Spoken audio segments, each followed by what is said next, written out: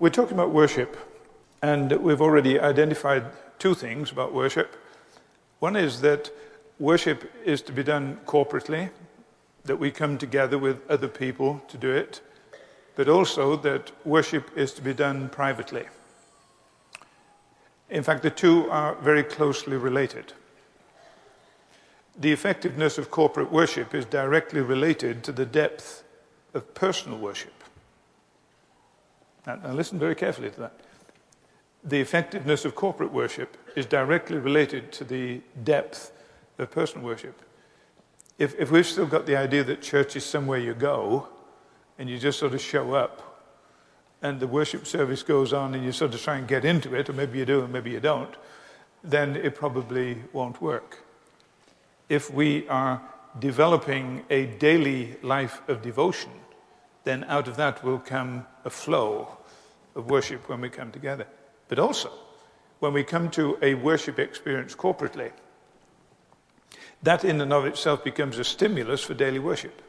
And so the two are inextricably bound up in each other. Now last week, we put particular emphasis on worship as devotional life. We talked about the fact that worship is a response to God's self-revelation.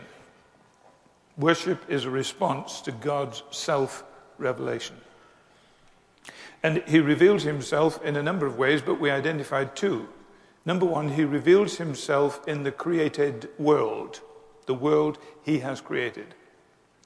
And we need to have eyes to see it. Earth is crammed with heaven, you remember? Elizabeth Barrett Browning said, "In every bush aflame with God. Those who see it take off their shoes and worship. The rest sit around and pluck blackberries and daub their natural faces unaware." In other words, the point is that we need to develop eyes to see God at work in the world all around us, and then to worship spontaneously. But then the second way that he reveals himself to us is in his word. And we need to be structuring daily devotions in the word so that he is able to speak to us. And out of what he is saying to us about himself, about his person, about his purposes, about his promises, he generates a response, and that response is worship. The structured response to the word, the spontaneous response to the word. Well, now, the other side of that coin, of course, is the prayer dimension. For prayer is our conversation with him. Prayer is us responding to what he is saying to us.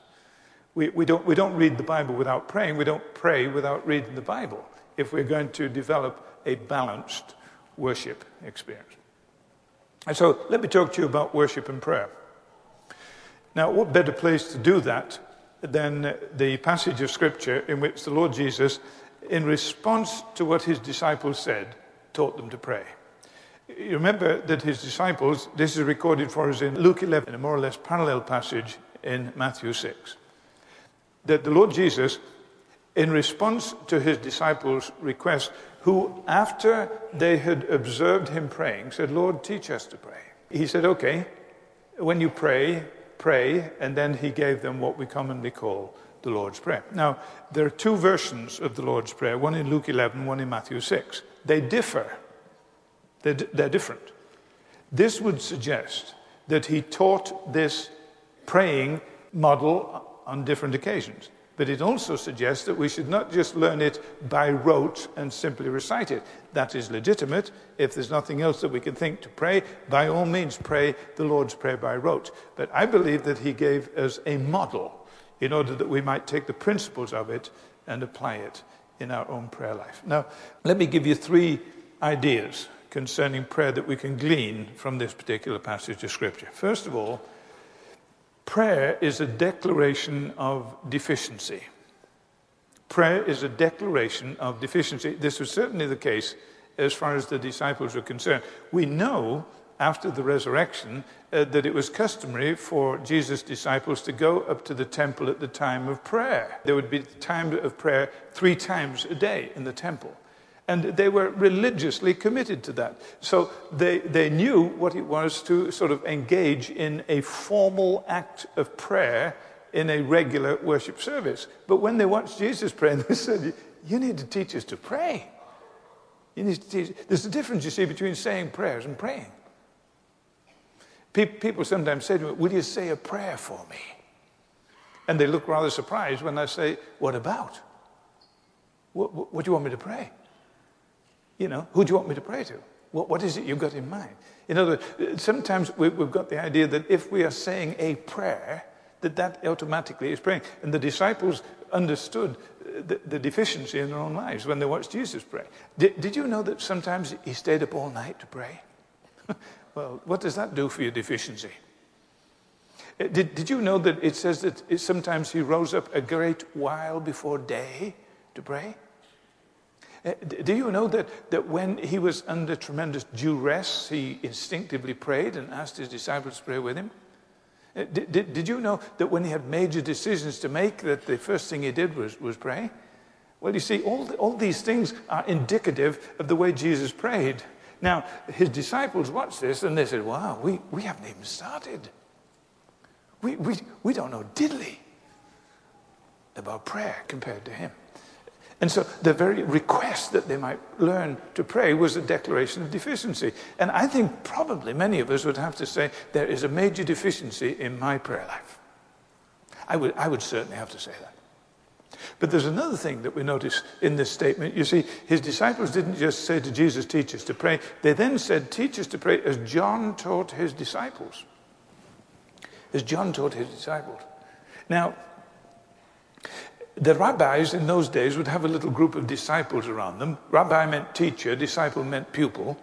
And one of the things that the rabbis would always do to their disciples was teach them a specific prayer that they used. It was sort of their little group prayer. And apparently John had done this with his disciples, but Jesus hadn't. And so when the disciples of Jesus looked at Jesus, they realized how deficient they were in praying. But when they looked at John the Baptist and his disciples, that simply undergirded it. And one of the things that will happen to us is this, that sometimes when we look at our own prayer life compared to what we read of other people praying, it simply underlines this sense of deficiency. Now, I'm not here to make anybody squirm. But simply to point out that when we begin to think in terms of praying, we have to admit that the very desire to pray is a statement of deficiency. I'll tell you why I think this is. You know the old saying, the devil trembles when he sees the weakest saint upon his knees. You know that saying? You don't know that saying? You do now. The devil trembles when he sees the weakest saint upon his knees. If that is true, then one of the major objectives of the old devil is to stop us from praying. And he thinks of all kinds of ways of doing it. And so we need to look at the example of other people in order that we might sense the deficiency that may be there. Now, we don't know anything about John the Baptist and his disciples, how they prayed, but let me tell you about George Whitefield. George Whitefield used to go to bed at 10 o'clock every night so that he could be up at 4 o'clock in the morning, because 4 o'clock was the time he prayed. John Wesley, I told you about John Wesley last night. John Wesley used to have a little room with a desk on it overlooking the rooftops of London. And he said that I meet here each morning. Only God and I are here. And he teaches me from his word, and then I teach the people what I've heard. But what he also said was this: I need at least 2 hours prayer a day. You know what Martin Luther said? Martin Luther said, if I don't have 2 hours prayer a day, the devil gets the advantage. William Carey, the father of modern missions, he said prayer, earnest, prevailing prayer, is the fundamental basis of radical godliness. Now, when we listen to people like Whitefield and Wesley and Luther and Carey, these are the giants. And we simply say to ourselves, you see, when we think about prayer, there's so much learning to do, there's so much growing to do. And this would probably be true of everybody. So the very act of praying is a declaration of deficiency. Then this, of course, not only comes from looking at Jesus and the example of other people, but we get this sense of deficiency when we look in Scripture. Daniel's a good case. Daniel was reading his Bible one day. Actually, he was reading the prophecy of Jeremiah. And he read in it some specific information concerning the fact that the children of Israel would be exiled for 70 years. And he didn't know this. And when he read that, it's very interesting to notice what he did. So he immediately turned to prayer. And you see, that's what the Bible will do to you. When the Bible reveals truth to you, it will reveal to you who God is and what he's doing, and it will show you what you are and what you're not doing, and you'll see such a gap between the two that the instinctive reaction is a sense of deficiency. God is so superb, and I am so mediocre. God is so powerful, and I am so weak. God is so bent on doing what he's doing, and I'm so committed to doing what I'm going to do, that I say, Lord, I come humbly to you. That's the only way to come. And so prayer is, first of all, a declaration of deficiency. Secondly, prayer is a declaration of dependence. Now, the prayer that Jesus taught us to pray, Luke says it just starts out, Father. Matthew says it starts out, Our Father in heaven. We are encouraged to speak to God as Father. Now, this can be interpreted a number of ways, but let me stress three things for you here, at least three. First of all, when we think of God as Father, we're thinking of God as Creator. He is the originator of all things, including you and me. So when I think of God as my Father, I think of him as my Creator. Secondly, there'd be no point creating me if there wasn't a way of preserving or sustaining me. So God is not only the one who creates us, he is also the one who preserves us and sustains us through life. But unfortunately, even as he sustains us, we go our own way, and so he is then the one who intervenes and redeems us. So when we think of God as Father, we think of him as Creator, Sustainer, and Redeemer. Now, each of those ideas, each of those pictures of God underlines our dependence. We are utterly dependent on him as Creator, utterly dependent on him as Sustainer, utterly dependent on him as Redeemer. But there's another thing as well. Jesus, in his final instructions to his disciples, said, I'm going to pray the Father that he will send the Holy Spirit to you.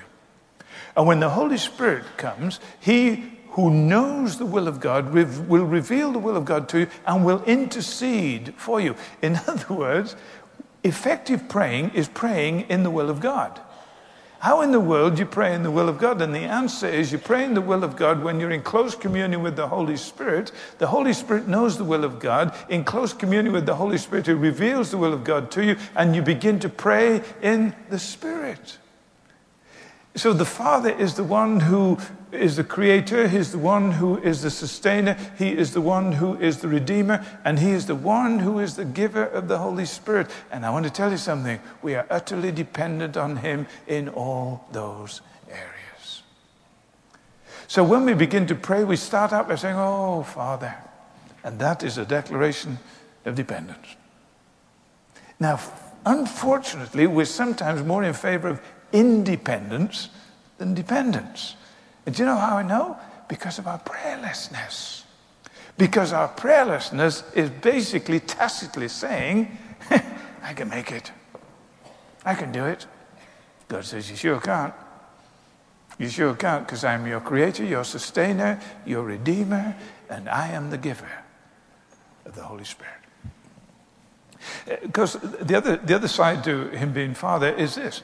A little bit further down in the Luke passage, Jesus says, now, you earthly fathers, you're not perfect, but I'll say this about you. If your son asks you for bread, you won't give him a stone. And if he asks you for fish, he won't give you a serpent. Now, if you less than perfect fathers know how to give good gifts to your children, how much more will your heavenly Father give the Holy Spirit? And his point, of course, is this, that there's a wonderful sense of accessibility in the Father.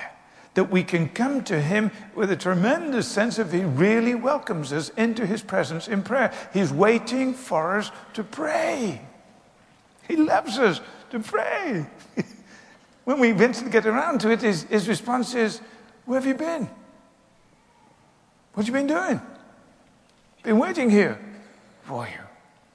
But remember, his accessibility has another side to it.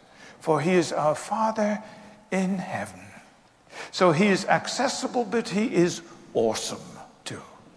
Some people have got the idea that because God says that we can call him Father, actually we use the Aramaic word Abba, and Abba, some people say, means like daddy or papa. Some people say, well, we just pray to him like daddy or papa, but that can kind of get cutesy at times. It can get a little bit casual at times, and there's a balance to it, you see, when we're reminded that it is our Father who is in heaven. When Solomon built his temple, it was a magnificent temple. It was a superb temple. But he was overwhelmed by the fact that he was asking God to dwell in this magnificent temple. But do you know what he said? He said, heaven and the heaven of heavens cannot contain you. How much more this temple which I have built? What was happening to Solomon? Well, he built this awesome temple, but he realized how awesome God is. And so when we come to God, we come with a declaration of dependence. He's thoroughly accessible, but he is utterly awesome. And we come declaring our deficiency, and we come declaring our dependence, and he welcomes us into his presence. What a sad thing it is if we don't do it. Alfred Lord Tennyson, in one of his great epic poems about Arthur, said this: more things are wrought through prayer than this world knows of.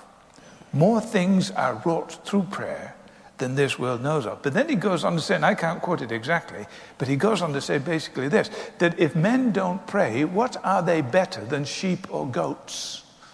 That's a bit blunt, isn't it? Of course, he put it poetically, so it didn't come across quite so blunt. But the point is this: the uniqueness of human beings is that we're more than physically alive. Vegetables are physically alive, we're more than vegetables. And the important thing about human beings is that we are more than physically and socially alive, because animals are physically and socially alive. We are created spiritual beings, and animals and vegetables aren't. So the uniqueness of our humanity is seen in the fact that we can function in the physical and the social and the spiritual realm. But if we don't function in the physical realm in worship, if we don't function in the physical realm in prayer, if we don't function in the physical realm in devotion, what are we better than sheep or goats? And so we ask ourselves the question, do I come before the Lord in worshipful prayer and prayerful worship, and in so doing make a glad declaration of deficiency and dependence? But then there's a third thing. The third thing is that prayer is a declaration of desire. Prayer is a declaration of desire. Now, what do we mean by that? Well, sometimes when we pray, we sort of give the idea that we're bringing a whole lot of requests to God. Sometimes it sounds a little bit like a shopping list. And sometimes, if we're really honest with ourselves, it sounds like it's a shopping list and we hope we're going to get bargain basement prices for it. But Jesus explodes that idea of prayer. When he in his prayer, he teaches us how to pray. He points out to us what our desires should be, what our legitimate desires in prayer really are, and there's 6 of them. First of all, he says, "Our Father who art in heaven, hallowed be thy name." Hallowed be thy name. Now, there are 2 things that we need to understand if we're going to understand that expression. What do we mean by his name, or what in the world is hallowed? What we mean by his name is a description of himself. So when we talk about his name, we're really talking about him as he really is. When we're talking about hallowed, what we're saying is, hallowed incidentally is related to the word for holy or set apart. When we talk about hallowed be thy name, what we're really saying is, Lord, I want who you are to be honored, to be respected, to be revered. That is my deep desire. That's why I'm coming to you now, Father. I come with a tremendous sense of deficiency. I come with an overwhelming sense of dependence, but this is my honest desire. My honest desire, Lord, is to see in some way, in the area of my influence, that who you are should be honored, that you should be respected, Lord.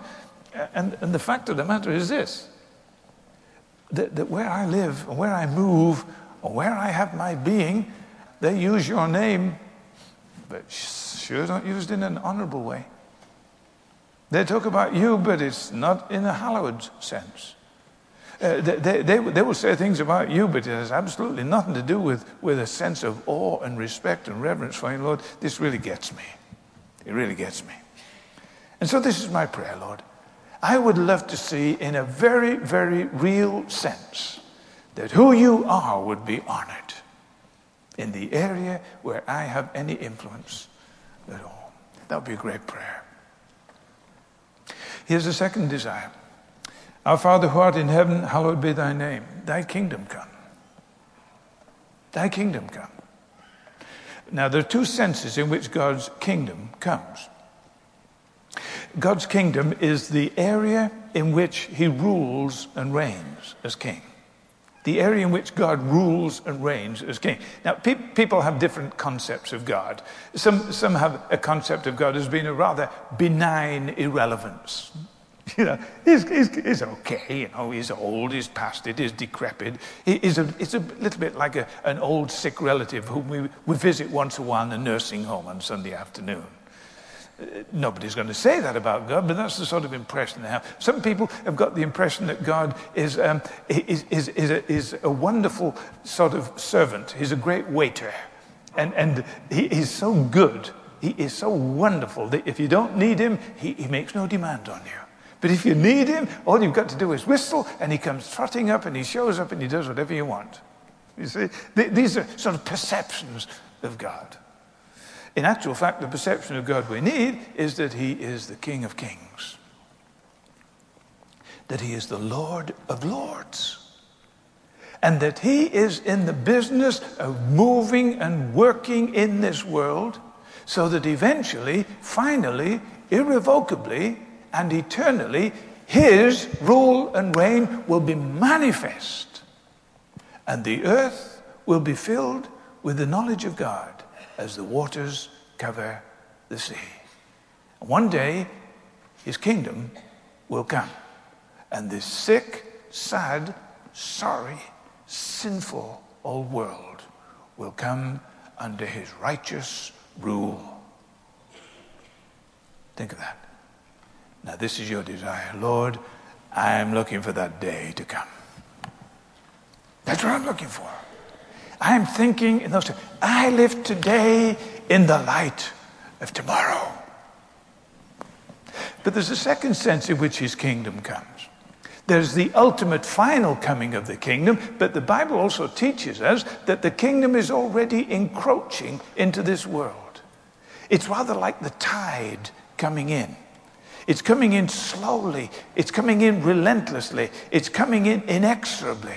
And in greater and greater regions, the flooding of God's kingdom is coming. And God's reign is moving into an individual's life. And then it's moving into a couple's life. And then it moves into a family's life. And then it moves into a neighborhood. And then it moves into a church. And then it begins to move out from the church. And his kingdom is coming.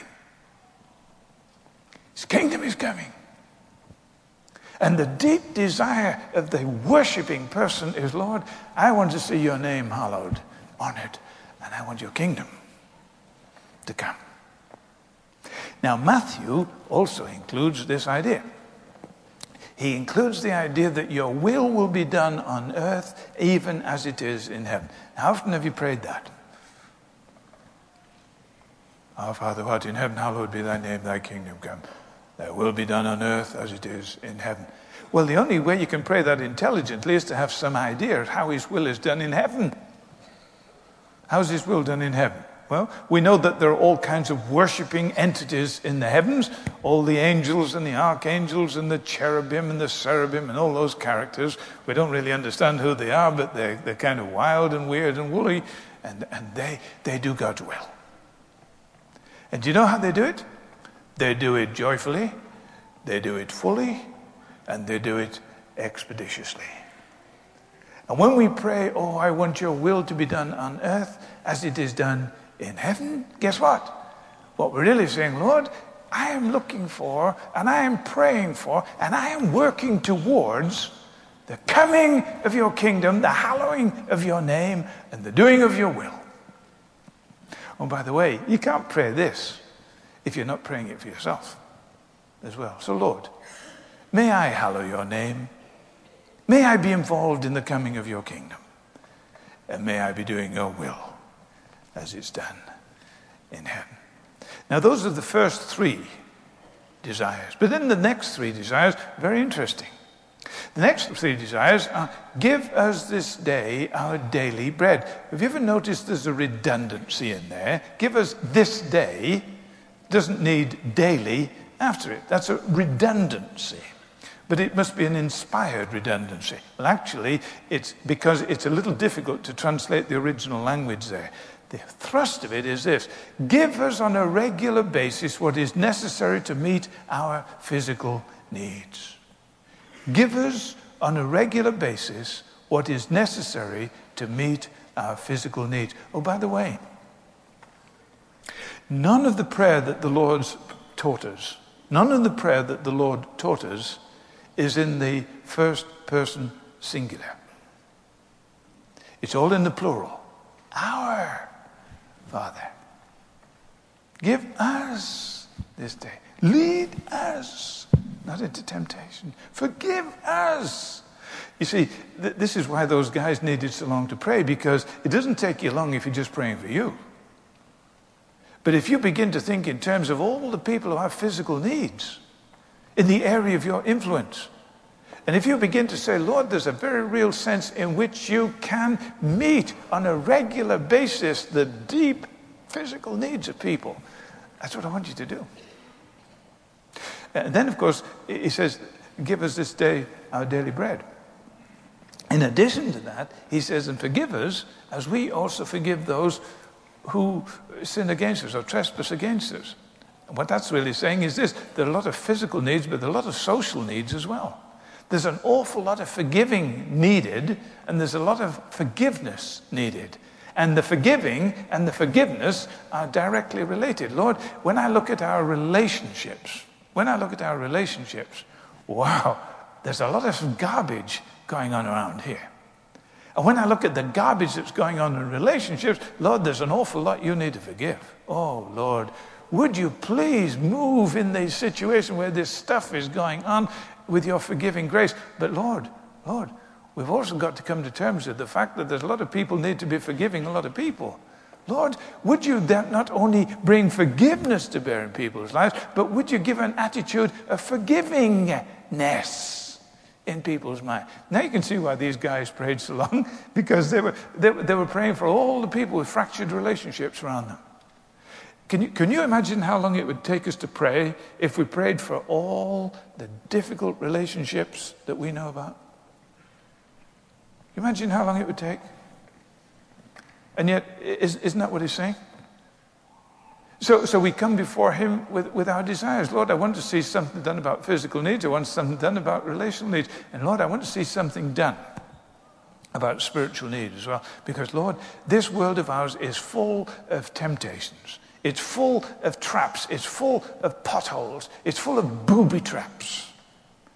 And I am so stupid. And folks around me, they're a bit like me too. And we are so good at rushing into all kinds of problems, finding ourselves seduced into situations we shouldn't be. And Lord, this is my prayer. Lord, would you protect us in these things? Now, the wording here is a little difficult. Lead us not into temptation. It sounds as if God is saying, okay, now I'm going to lead you into temptation. We say, oh, no, don't lead me into temptation. No, that's not the point. The point is this, that there are temptations on every hand. Lord, see to it that we do not succumb to these things. Now, can you think of anybody who's in real danger of succumbing to temptation? Can you think of anybody? Like you and like me and like your family? You say, yes, I can. Well, then it is perfectly appropriate to pray for them. To pray for their physical needs, to pray for their relational needs, and to pray for their spiritual needs. In that same poem, The Passing of Alfred Lord Tennyson has this wonderful expression. He says that prayer binds with chains of gold people to the feet of God. Isn't that a great expression? Binds with chains of gold people to the feet of God. I was up early this morning, beautiful morning, went to get my exercise, did my praying while I was exercising. I can do that at the speed I exercise now. I need to pray to get me through the exercise. Lord, get me through this, and I promise I'll never do it again. That sort of prayer. I got back and Jill was there getting some breakfast ready, and she said, "Where have you been?" I said, "I've been getting some exercise." And she said, "Was it good?" I said, "It was a great time, and it was a beautiful morning." And I said, "Do you know what I did?" She said, "No." I said, "I bound all my grandchildren with chains of gold to the feet of God." You can do that. Bind your children with chains of gold to the feet of God. Bind your neighbors with chains of gold to the feet of God. And you know what you'd be doing? You'd be responding to what God revealed to himself. You say, "Well, when should we do this?" Well, you should do it regularly. Get up in the morning, one way or another, pray. Pray in your car. Don't close your eyes. Pray. Pray at meal times. That's a good idea. Pray at meal times. That's a good habit to get into. There's an old preacher down in Chicago once. He was in a little restaurant and he bowed his head in prayer. When he looked up, they'd put another man at his table. And the other man said to him, "What are you doing?" He said, "I was just thanking the Lord for my food." Well, he said, "I don't do that. I just dig right in." He said, "Yeah, so does my dog."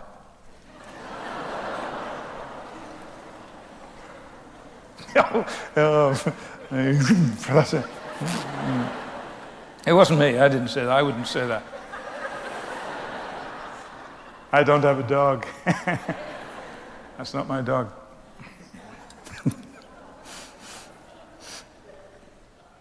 You can pray in the morning, you can pray at mealtime. We should pray continuously. You know, praying continuously, it's like breathing. You breathe continuously, but you don't know you're breathing until you run up the stairs, and then you suddenly concentrate on it. You develop an attitude of prayer, an attitude of deficiency, an attitude of dependence, an attitude of desire. It's just under the surface, and then something comes, and guess what? It is so powerful in your life that it suddenly this instinctive prayer pops to the surface. You pray continue. You pray regularly. You pray continue. You pray corporately. You come together in prayer, and when somebody leads in prayer, you don't just drift off. You concentrate on what they're praying and saying, "Amen, amen, amen." You can even say it out aloud. You may wake somebody up, but you can do that. You pray privately. You pray privately in times of pain. You pray privately in times of perplexity. You pray privately when you're under pressure. Let me ask you a question in closing. Would you say to the Lord what his disciples did? "Lord, teach me to pray." Would you do that? Would you also promise that if he teaches you, that you do it? And the extent that you do, you'd be worshiping. For worship is not something that we do just once a week in a special place. Worship is the stuff of life. It is relating to who God is revealing himself to be on a continuous basis. And I go about my life as a worshiper. And God is looking for worshippers. Has he found one in you? Well, let's pray together. Lord, my prayer is very simple. And it is this: that by your Holy Spirit, you would take this word and apply it in individual hearts, in individual ways, so that we would respond in a way that honors you, and we become the conduit of your blessing on earth. In Christ's name, amen.